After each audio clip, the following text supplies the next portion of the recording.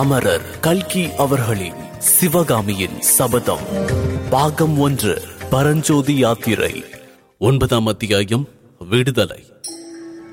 கயிற்றின் வழியாக மேலே ஏறிய பரஞ்சோதி கூரையை அணுகிய போது 2 இரும்பு கரங்கள் தன் புயங்களை பிடித்து மேலே தூக்கிவிடுவதை உணர்ந்தான். மறுகணமே தான் மேற்கூரையில் நிற்பதையும் தனக்கு எதிரில் பேச வேண்டாம் என்பதற்கு அறிகுறியாக உதட்டில் ஒற்றை விரலை வைத்துக் கொண்டு புத்த பிக்ஷு நிற்பதையும் பார்த்தான். அவருக்கு பின்னால் இன்னொரு இளம் புத்த சந்நியாசி நிற்பதும் தெரிந்தது. பெரிய பிக்ஷு ஜாடை காட்டியவுடன் இளம் புத்தன் கயிற்றை மேலே இழுத்து சுருட்டி ஒரு காவி துணிக்குள் அதை வைத்து கட்டினான். பரஞ்சோதி கூரை மேல் நின்று வண்ணம் சுற்றுமுற்றும் பார்த்தபோது கண்ணுக்கெட்டிய தூரம் காஞ்சி நகரத்து மாட மாளிகைகளில் உப்பரிகைகள் வெண்ணிலாவில் தாவள்யமாய் பிரகாசித்துக் கொண்டிருப்பதை கண்டார். இதற்குள் பிக்ஷுவானவர் சிறைச்சாலை கூரையின் துவாரத்தை ஓடுகளை பரப்பி அடைத்துவிட்டு பரஞ்சோதியை ஒரு விரலால் தொட்டு தம் பின்னால் வரும்படி சமிஞ்சை செய்தார். அவரை பின்தொடர்ந்து பரஞ்சோதியும் இளம் பிக்ஷுவும் ஓட்டுக்கூரைகளின் மேலேயும் நிலாமாடங்கள் மண்டபங்களின் மேலேயும் ஓசைப்படாமல் மெதுவாக நடந்து சென்றார்கள். வீதியில் ஏதாவது சந்தடி கேட்டால் புத்த பிக்ஷு உடனே தம் பின்னால் வருவோருக்கு ஜாடை காட்டிவிட்டு உட்கார்ந்து கொள்வார். சந்தடி நீங்கிய பிறகு எழுந்து நடப்பார். இவ்விதம் 7-8 கட்டிடங்களை மேற்கூரை வழியாக கடந்த பிறகு ஒரு வீட்டின் முகப்பில் வீதி ஓரத்தில் பன்னீர் மரங்கள் அடர்த்தியாக வளர்ந்திருந்த இடத்திற்கு வந்தார்கள். பன்னீர் மரங்களின் அடர்ந்த பசிய இலைகளுக்கு இடையே கொத்து கொத்தாக பூத்திருந்த பன்னீர் மலர்கள் வெண்ணிலாவில் வெள்ளி மலர்களாக பிரகாசித்தன. அம்மலர்களின் சுகந்த பரிமளத்தை இளம் தென்றல் நாலா பக்கமும் பரப்பிக் கொண்டிருந்தது.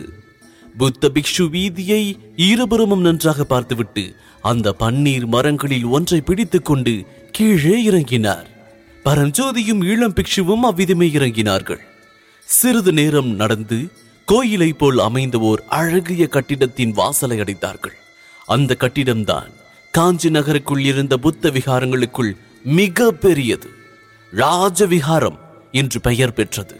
கருணாமூர்த்தியான புத்த பகவானின் திருப்பற்களில் ஒன்று அந்த கோயிலின் கற்ப கிரகத்தில் பிரதிஷ்டை செய்யப்பட்டிருந்தது. பல்லவ மன்னர்கள் அவ்வப்போது ஒவ்வொரு மதத்தில் பற்றுடையவர்களாயிருந்தாலும் எல்லா மதங்களையும் சமநோக்குடன் பார்த்து அந்தந்த மத ஸ்தாபனங்களுக்கு மானியம் விடுவது வழக்கம். இவ்விதம் ராஜாங்க மானியத்தை பெற்றது ராஜவிகாரம். அன்றியும் காஞ்சியில் சில பெரும் செல்வர்கள் பௌத்த சமயிகளாயிருந்தார்கள். அவர்களில் ஒருவனான தனதாசன் என்னும் வியாபாரி தன்னுடைய ஏக புத்திரன் வியாதியாய் கிடந்த போது பிள்ளை பிழைத்தால் ராஜவிகாரத்தை புதுப்பித்து தருவேனாக என்று வேண்டுதல் செய்து கொண்டான். பிள்ளை பிழைக்கவே ஏராளமான பொருட்செலவு செய்து விகாரத்தை புதுப்பித்தான்.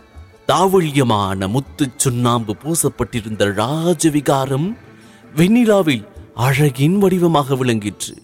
அதை பார்த்ததும் பரஞ்சோதி, ஆஹா, என்ன அழகான கோவில் என்று கூவினான்.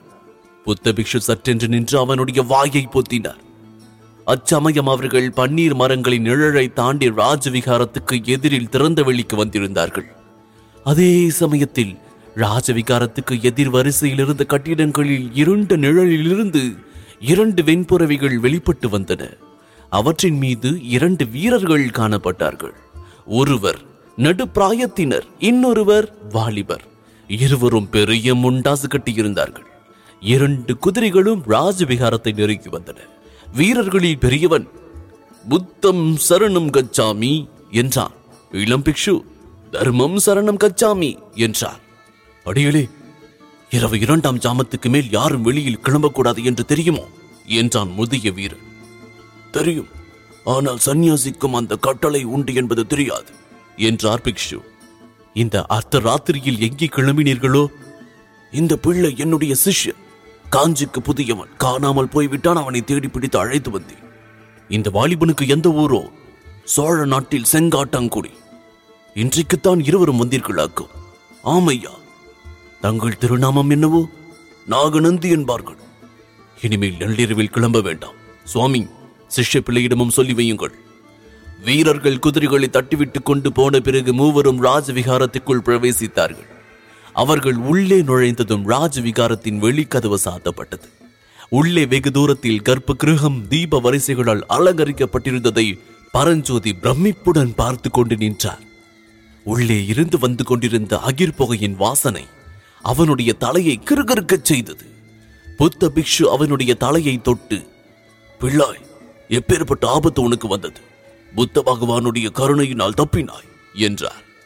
பரஞ்சோதி அவரை ஏறிட்டு பார்த்து, அடிகளே, எந்த ஆபத்தை சொல்கின்றீர்கள் என்று கேட்டார். பெரிய ஆபத்து இந்த விகாரத்தின் வாசலிலேயே வந்தது. குதிரை மேல் வந்தவர்கள் யார் தெரியுமா? எனக்கு எப்படி தெரியும் சுவாமி? காஞ்சிக்கு நான் புதிதாயிற்றே.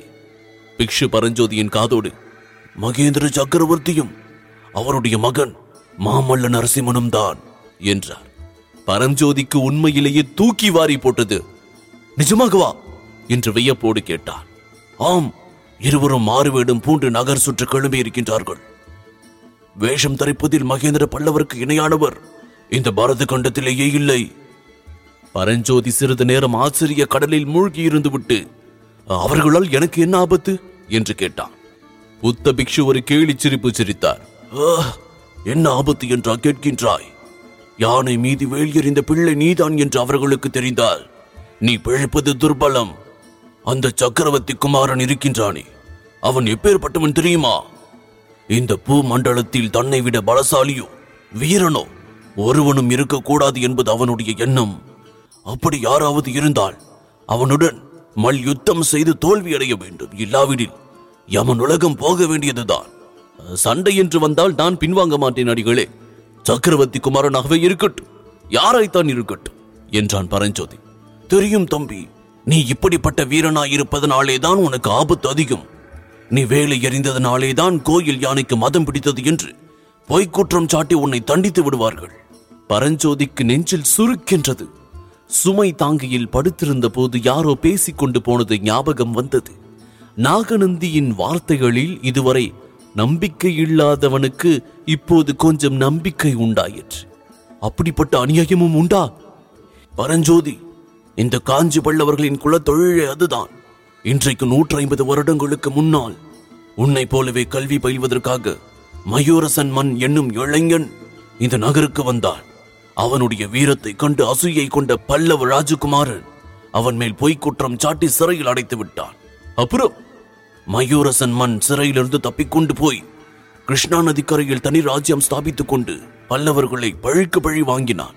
புத்த பகவான் அருளால் மயூரசன் மனை போல் நீயும் பெரும் ஆபத்திலிருந்து தப்பினாய்.